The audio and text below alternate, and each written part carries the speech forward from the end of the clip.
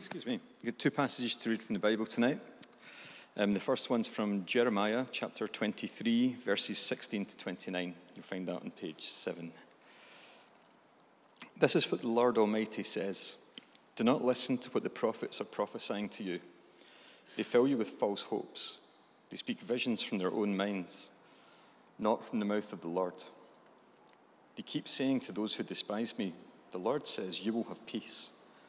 And to all who follow the stubbornness of their hearts, they say, no harm will come to you. But which of them has stood in the counsel of the Lord to see or to hear his word? Who has listened and heard his word? See, the storm of the Lord will burst out in wrath, a whirlwind swirling down on the heads of the wicked. The anger of the Lord will not turn back until he fully accomplishes the purposes of his heart in the days to come. You will understand it clearly. I did not send these prophets, yet they have run with their message. I did not speak to them, yet they have prophesied. But if they had stood in my counsel, they would have proclaimed my words to my people, and they would have turned from their evil ways and from their evil deeds. Am I only a God nearby, declares the Lord, and not a God far away? Who can hide in secret places so that I cannot see them, declares the Lord? Do not I fill the heavens and earth, declares the Lord? I have heard what the prophets say who prophesy lies in my name. They say, I had a dream, I had a dream. How long will this continue in the hearts of these lying prophets who prophesy delusions of their own minds? They think the dreams they tell one another will make my people forget my name, just as their ancestors forgot my name through Baal worship. Let the prophet who has a dream recount the dream. Let the one who has my word speak it faithfully. For what has straw to do with grain, declares the Lord? Is not my word like a fire, declares the Lord, and like a hammer that breaks a rock in pieces? Then the second reading is from Galatians chapter 1, verses 1 to 10. Paul, an apostle sent not from men nor by a man, but by Jesus and God the Father, who raised him from the dead, and all the brothers and sisters with me, to the churches in Galatia. Grace and peace to you from God the Father and the Lord Jesus Christ, who gave himself for our sins to rescue us from the present evil age, according to the will of our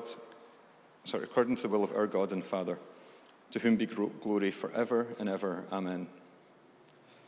I am astonished that you are so quickly deserting the one who called you to live by the grace of Christ, and are turning to a different gospel, which is really no gospel at all. Evidently, some people are throwing you into confusion and are trying to pervert the gospel of Christ. But even if we or an angel from heaven should preach a gospel other than the one we preach to you, let them be under God's curse. As we have already said, and now I say again, if anybody is preaching to you a gospel other than what you accepted, let them be under God's curse. Am I now trying to win approval of human beings or of God? Or am I trying to please people? If I were trying to please people, I would not be a servant of Christ. This is the word of the Lord.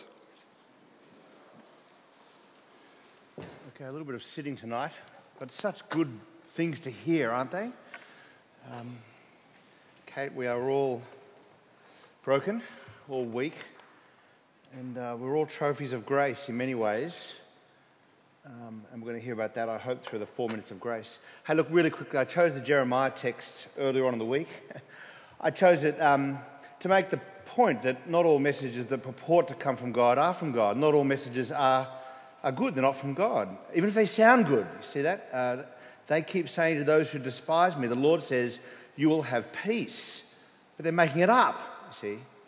But if they'd stood in my counsel, says God, if they'd stood in my counsel to see or hear my word, what would they have said? They would have told people to come up against the judgment of God and then eventually to the grace of God. But because they come up against neither the judgment of God for their sin and their brokenness, nor the grace of God in all its healing power, they end up with anemic faith. You know, they end up with something in the end that's not real. And Jeremiah says, what's straw got to do with grain? Seriously, what's straw got to do with grain? Is not my word like fire and like a hammer that breaks rocks to pieces? Let's stand in his counsel and hear his word. Amen. Let me pray. Father, your gospel is fire from above. It breaks rocks to pieces. So I pray that you'll light us up tonight with grace. Break our stubborn hearts. Break the bonds which enslave us. Father, you have liberated us from our sins. Show us then the freedom that we have in Christ, and guard that freedom for Christ's sake. Guard it in our hearts.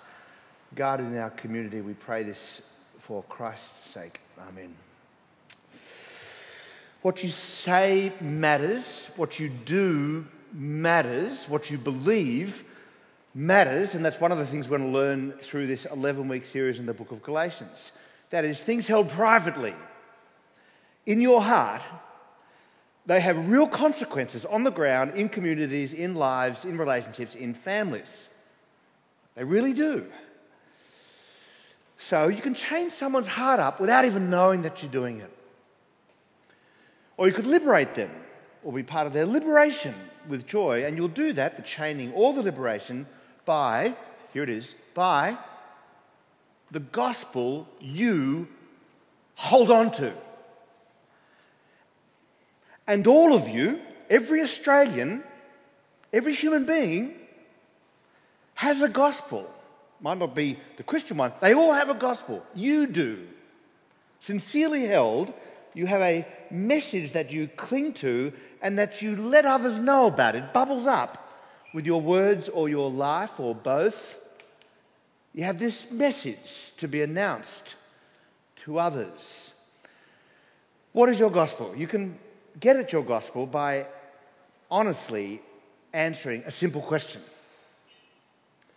And the simple question is something like, what's the main thing in life? What do I believe is the main thing?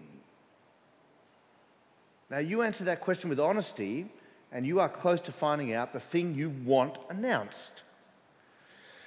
But not all gospels are good, even if they look good. And we're going to learn that in the book of Galatians over 11 weeks. Some basic facts. The Apostle Paul wrote the letter to the Galatians. You know that from chapter 1, verse 1, which you have before you right there on page 8.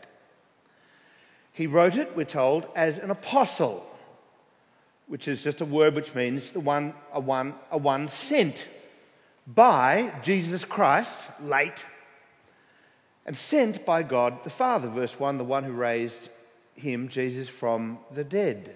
That is, he's not sanctioned or authorised by any man or any group of men. Now, that's important to keep in mind for next week. Sorry, guys. You can download it. And the week after. That's very important. He's not sanctioned. He's not authorised. He hasn't got a stamp from someone else. He wrote this letter, 6 chapters, to, chapter 1, verse 2, the churches in Galatia, dotted communities in what is now modern Turkey, which is, I say this for you Aussies, about 600 kilometres inland from Gallipoli. There you go. It was written early in the life of the New Testament. Perhaps this is his earliest letter, around 50 AD, give or take, depending on which scholar you listen to. Now get your mind around that. It's only 2 decades after the resurrection of Jesus. The gospel, the Christian gospel or message, has bubbled up and has spread 1,500 kilometres north from where it all began in Jerusalem, where Jesus died and rose again. Now, that's amazing, and that's good news. And yet, you see, in Galatians, and yet, there's a threat to this gospel that has been announced. A threat that could lead to, verse 8, that could lead to being under God's curse.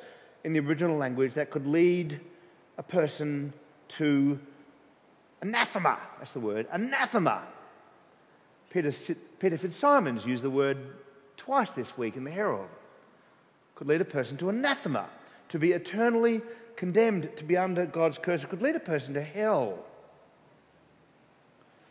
Look at verse 8. Where it is. But even if we or an angel from heaven should preach a message, a gospel, other than the one that we preach to you, let them be anathema.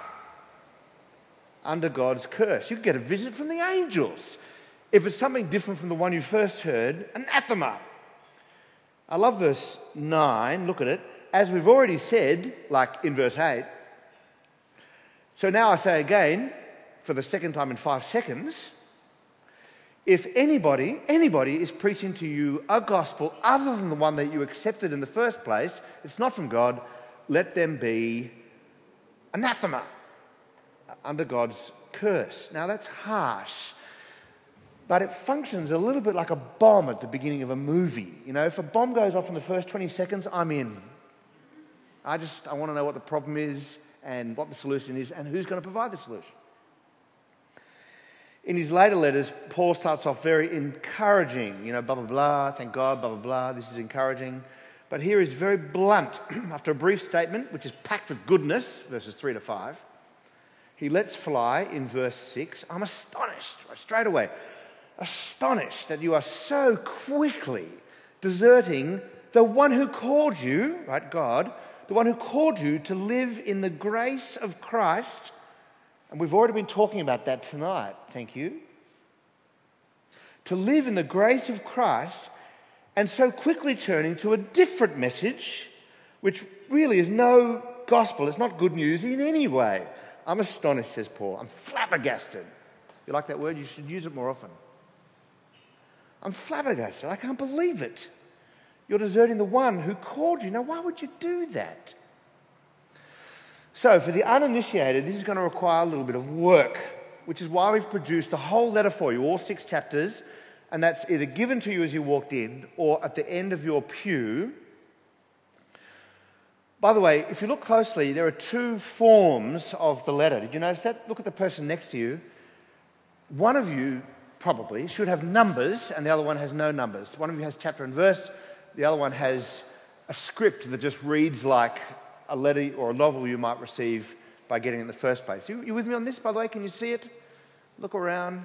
I've given it to you like that because, like you go to a reception, a wedding reception, and they give you the beef or the salmon, and you're sitting next to somebody and you say, I want the beef, that's good news, I want the salmon. Well, if you're the kind of person that loves verse numbers, take it home and read it. If you're the kind of person that likes to read script as though it's a letter to you, like it was originally without verse numbers, then take the one without the verse numbers and then go home and read it and find out the problem. The bomb has gone off, find out what the solution is. Work it out. Work out how the churches of Galatia got there to this walking away from the true gospel. What pressures were exerted? What agitation took place? What was the function of that fear? How did it work in their life? How was it applied in the first place? Get out a pen, go to a newsagent and buy a few highlighters and pretend like you're back in high school and follow the themes, sound out the argument, look for the pressure points. Can I urge you to do that? Along with Luke, Are You With Jesus? Today is a simple introduction to the book, but if you've got that whole text in front of you, look at chapter 3, verse 1. So you have to go to the beef now rather than the salmon. So look around if you've got it. Chapter 3, verse 1. A couple of things. Look at this. You foolish Galatians, who has bewitched you? Who's cast a spell over you, right? Someone's come into your church and they've done this sort of Jedi mind trick. The gospel of grace is not the gospel you're looking for. And you believe them. Why were they pressured? And why did they buckle under the pressure? Look at chapter 5, verse 7. Chapter 5, verse 7, back page. You were running a good race. Who bumped into you and knocked you off course, you see? Who did that and why? One of my favourite verses of Scripture is chapter 5, verse 1, back on the 3rd page. Chapter 5, verse 1, it's for freedom, Paul writes, that Christ has set us free. Like, what is that, tautology? No, it's for slavery that Christ has set us free. No. It's for freedom that Christ has set us free, but we have to say that because you have to stand firm and fight. Do not let yourselves be burdened again by the yoke of slavery. The chains fell off, so why are you begging for the irons to be put back on again? Go read it over the 11 weeks. So whatever else you know about this book, Paul is urging for you to find a freedom, a particular kind of freedom, the best and only freedom that comes from God. 11 weeks. So 2 points very quickly by way of introduction to the book. Number 1, embrace the gospel. And number 2, reject other gospels. You've got to do both. Embrace the gospel and reject other gospels. Embrace the gospel, which is grace, leading to peace or shalom, and it comes from God. I get that from verses 1 through 5. I think Paul's primary concern in Galatians is that you embrace the one true gospel and not the one that comes from your own heart and mind. The message that comes from God and is not from any man or any human. And it's a message that can be embraced all over the world. I'm going to discover that it's the only genuinely monotheistic world religion. It can be expressed in Burkina Faso, in Spain, in Aboriginal, in indigenous communities, and in England, for goodness sake. It can be expressed all over the world and not just in Jewish communities. And that was a surprise. Paul was preaching all over the world that you can know God and you can know him through the Jewish Messiah, Jesus, but that you could come to know God through the Jewish Messiah without adopting the Jewish customs that were in the Bible as they had it, the Jewish scriptures.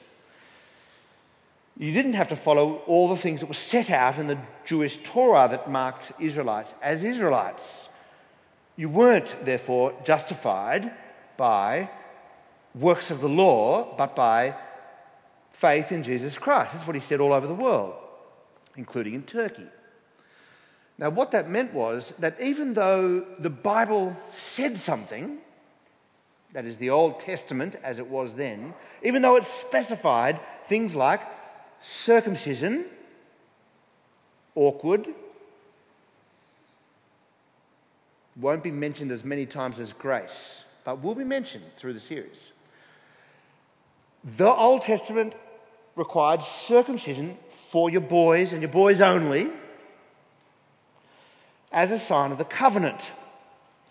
The Bible said that. It also said to keep Sabbath days in certain ways and to refrain from certain foods. All those things marked out the children of Abraham. Even though the Bible actually required those things of Israelites to mark them as separate, those things were not required of non-Jews. That means the phrase, the Bible says it, can't in fact entirely be, we've got to understand it in terms of the narrative of the whole of Scripture. The point that Paul was making is that those things are not the point, those Jewish markers. They've never been the point. Belief in fact or faith has always been the point, Old and New Testaments. So that means that Paul had a message for non-Jews. Goy, like me, which is that I could trust Jesus and I'd be right with God. You don't want to add to that. You can't add to that if you want to see trophies of grace. You certainly don't want to take anything away from that. Which means you're going to have to come up against the judgment of God and the grace of God at the same time. You're going to have to die before you are raised again from the dead. It's going to be hard work to come up against the gospel, but it's going to liberate you. But because Paul was preaching this, the gospel traversed the world. And I know that because I was at a wedding reception yesterday when down at Ventura, down at Hickson Road Wharf, and a plate came around before the mains were served, and it was lovely. On the plate was a prawn wrapped in bacon. It was sensational. Thank you for asking.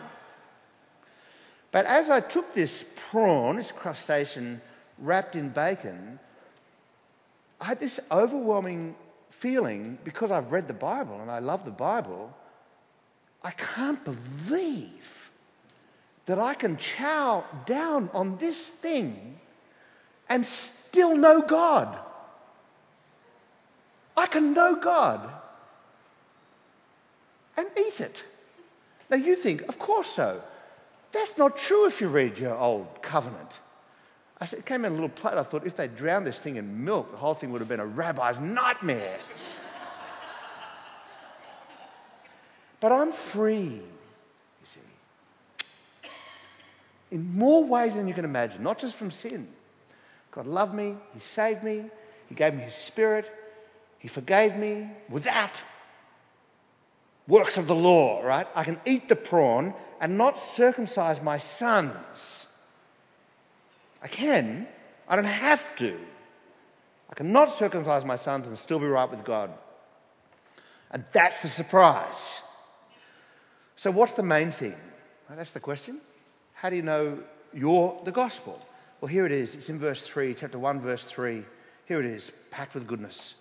Grace and peace to you from God our Father and the Lord Jesus Christ, who gave himself for our sins, to rescue us from the present evil age, according to the will of God our Father. It was always his plan, to whom be glory forever and ever. And God's people said, Amen. See, grace is key. Grace leading to peace. Grace is everything. Grace makes all the difference. Grace, by the way, is when you're loved at the bottom, not clapped at the top. Grace is when God does the work for you. You didn't do it for him. And it leads to peace, not performance anxiety. Grace is Jesus Christ, verse 3, who gave himself for our sins to rescue me from the present evil age, which is not now as if this age is worse than any other age, but the era of sin, the age of brokenness.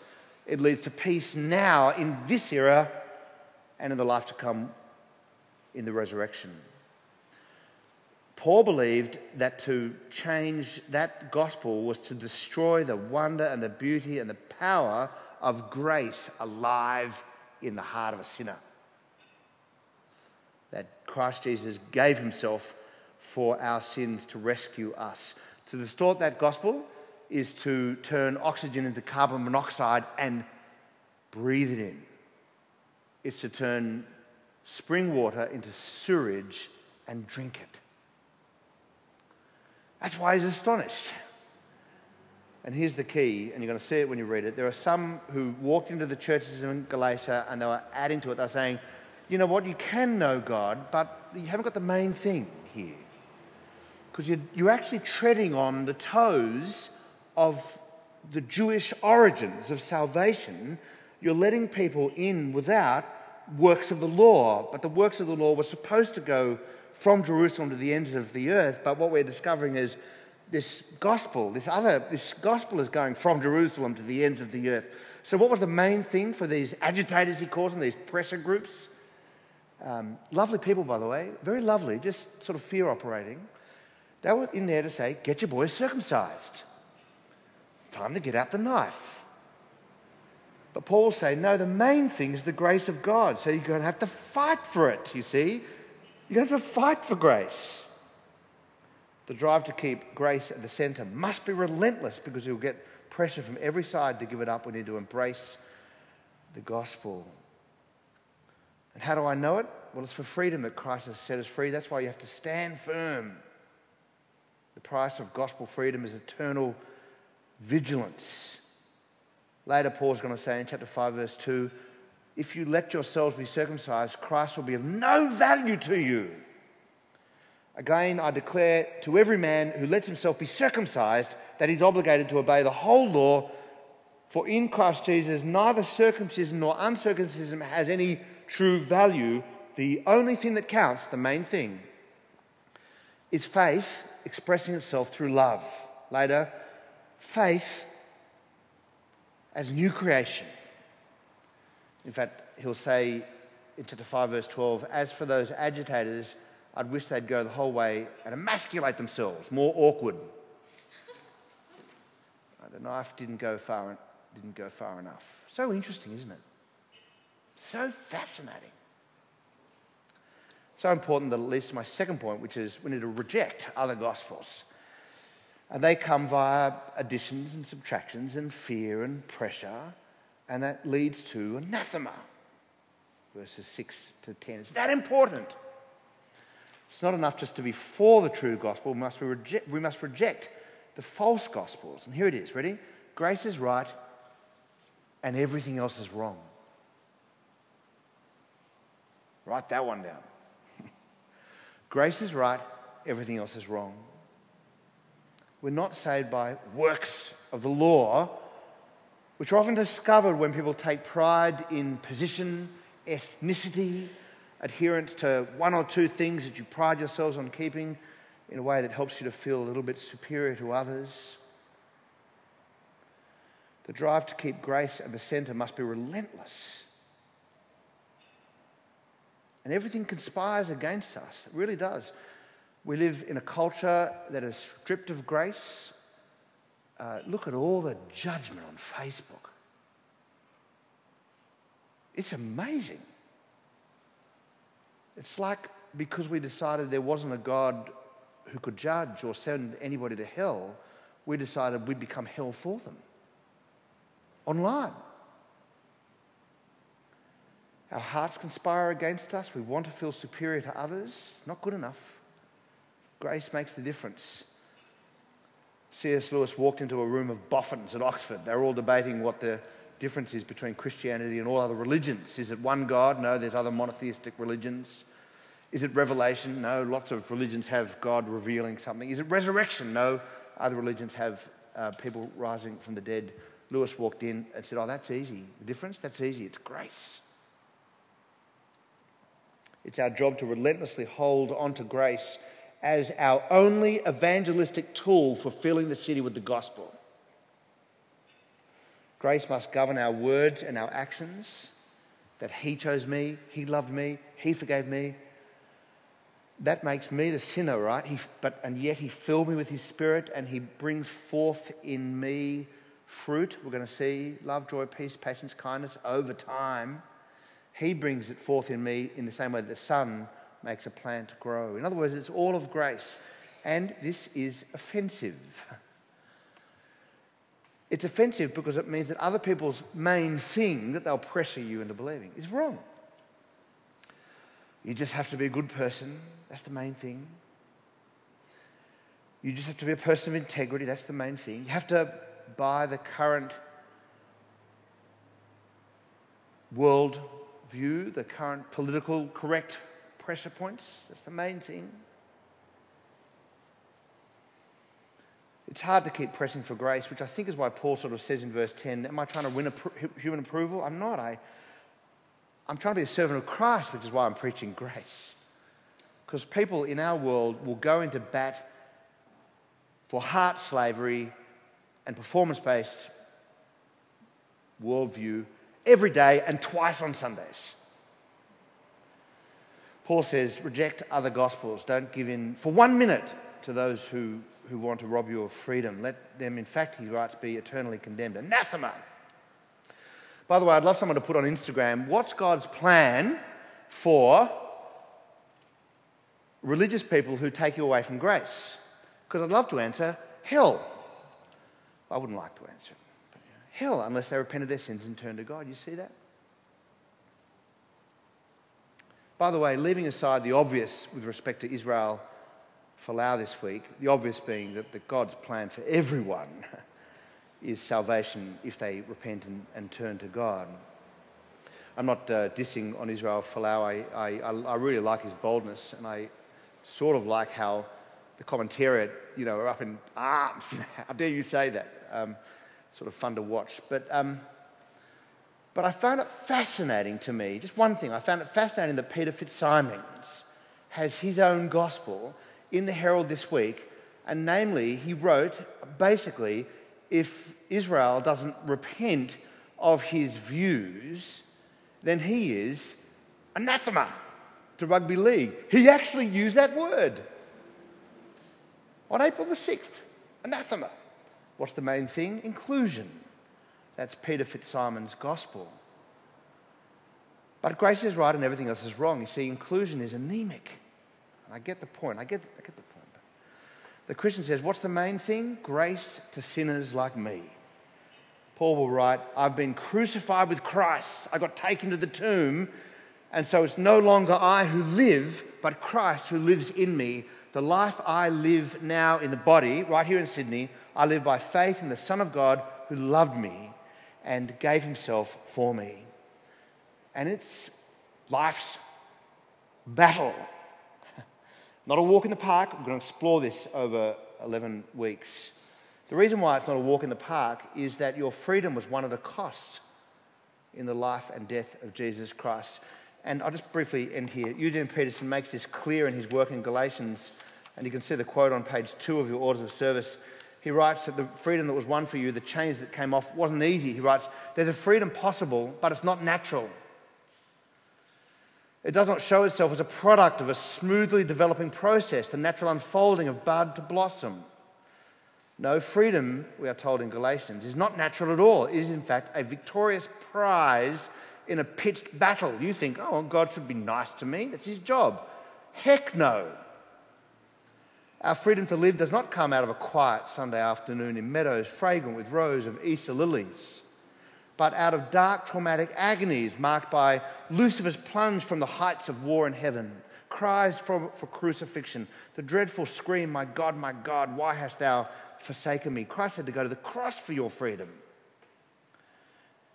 The story of freedom is like that of the earth's crust under the quiet, mild calm or exposed cross-sections that tell of volcanic eruptions, devastating earthquakes and droughts and floods. The present free moment that you have is not the natural accumulation of goodness, but a paragraph in a history of conflict comprising of alienation, reconciliation, war, and then peace.